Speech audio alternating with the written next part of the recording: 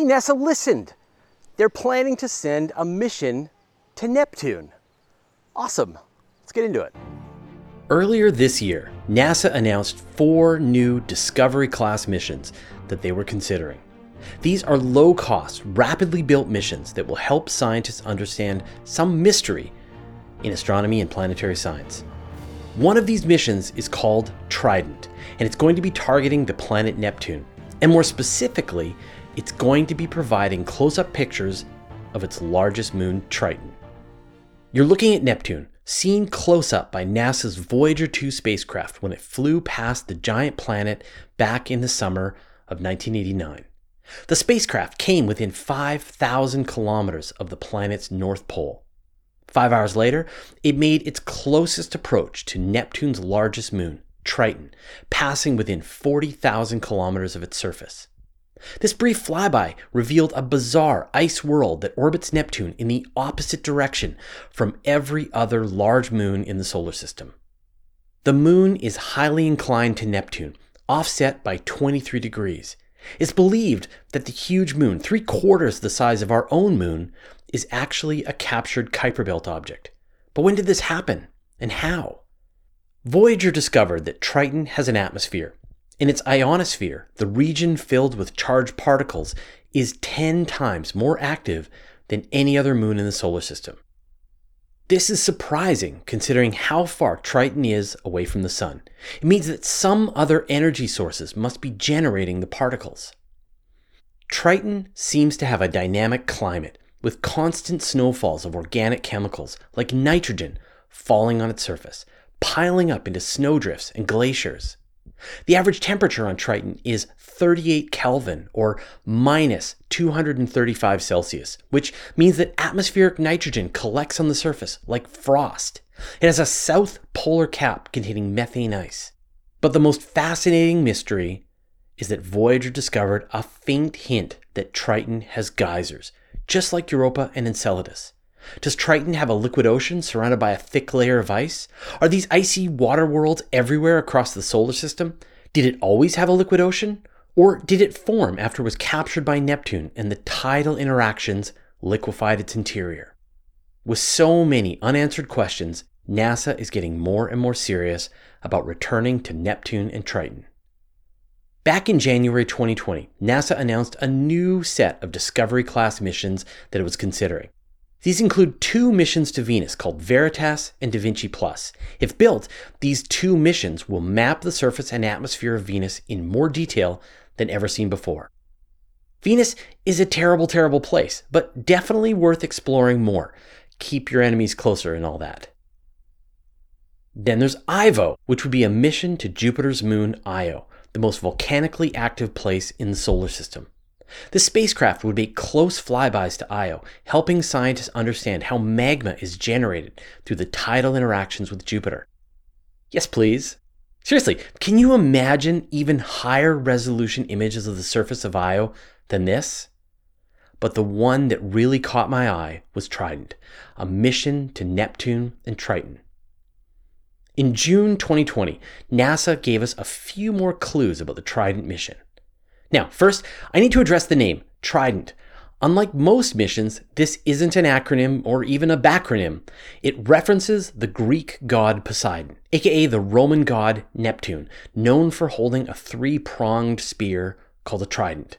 That said, NASA has said the mission will have a 3-pronged approach to examining Triton.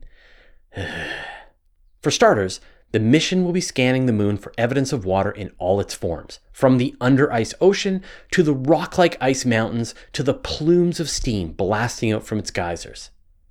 The second objective will be to view the 60% of Triton that Voyager missed during its flyby back in 1989. One full hemisphere of Triton has never been seen, and this time, Trident will see almost all of it.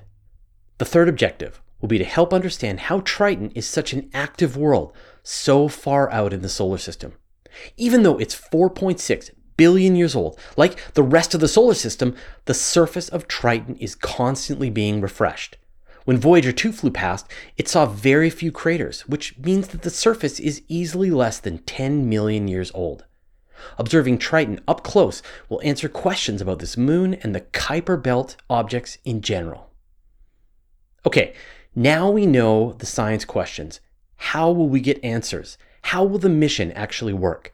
I'll get to that in a second, but first I'd like to thank Michael Stephen Bradley, Joseph Biernat, TJ Chapman, David, Bill Helmer, Sarah Michael, and the rest of our 860 patrons for their generous support. Want our videos early with no ads? Join our community at patreon.com/universetoday. If chosen, Trident will be a Discovery class mission. These are low-cost, rapid development missions that have been sent all over the solar system. Let me give you a few examples. The Lunar Reconnaissance Orbiter at the Moon, which has given us the highest resolution images we've ever seen of the lunar surface. Mars Insight, which is currently on Mars trying to understand how volcanically active Mars is today. Future missions include Lucy, which will be traveling to Jupiter's Trojan asteroid belt, and Psyche, which will be going to a metal asteroid. Past missions include Stardust, which retrieved samples from a comet, Messenger, which explored Mercury, Dawn, which visited 2 asteroids in the belt, and Kepler, which found thousands of exoplanets. Small missions, big science. If it all goes well, Trident will launch in October 2025 when the Earth and Jupiter are perfectly aligned, so the spacecraft can get a gravitational assist from the giant planet, increasing its speed and helping it climb up the gravitational well to Neptune and Triton. A backup date of October 2026 will provide the same alignment opportunity. The mission would then fly through the solar system for 13 years, finally arriving at the Neptune system in 2038. It will then have a total of 13 days as it flies through the system, capturing close-up images of Neptune and Triton before speeding off into the Kuiper Belt. This won't be an orbiter, unfortunately. This will be a New Horizons-style flyby, giving us a quick glimpse of the system. Maybe we'll come back later. During the flyby, it'll pass within 500 kilometers of the surface of Triton, 80 times closer than Voyager 2 got back in 1989. This means it'll actually be flying directly through Triton's atmosphere, measuring the particles from within. It'll get close enough to the surface of Triton to make detailed maps of its magnetic fields. The flight path will take it through Triton's shadow, allowing it to make observations of the moon's atmosphere. And the big goal is to reach Triton before 2040, because that's when the sun moves too far north in the skies to allow a good view to the plume activity on Triton's surface. Right now, we don't know which of these 4 mission proposals will actually fly. NASA said they're going to choose 2 out of the 4 by summer 2021, and I don't envy the selection team's job here. Venus, Io, or Triton. Pick 2. I was 17 years old in my last year of high school when Voyager 2 sent back those first close-up pictures of Neptune and its moons. I was already a space nerd, and I remember that time vividly. And if it does turn out to be the Trident mission, then we'll see new images coming back from the surface of Neptune and Triton 49 years after those first pictures were captured by Voyager 2. Even though I'll be 67 years old, I can't wait to see them. What do you think? Let me know your thoughts in the comments. Here are the names of the patrons who support us at the $10 level and more. Want to see your name here, support the work we do? Go to patreon.com/universetoday. Once a week, I gather up all my space news into a single email newsletter and send it out. It's got pictures, brief highlights about the story, and links you can find out more. Go to universetoday.com/newsletter to sign up. And did you know that all of my videos are also available in a handy audio podcast format so that you can have the latest episodes as well as special bonus material like interviews with me show up on your audio device? Go to universetoday.com/audio or search for Universe Today on iTunes, Spotify, or wherever you get your podcasts, and I'll put a link in the show notes. We did a whole video about another mission concept to both Uranus, Neptune, and their moons. A serious flagship mission that could actually go into orbit around one or both planets and deliver Cassini-like science of the outer solar system. And you can watch that video now.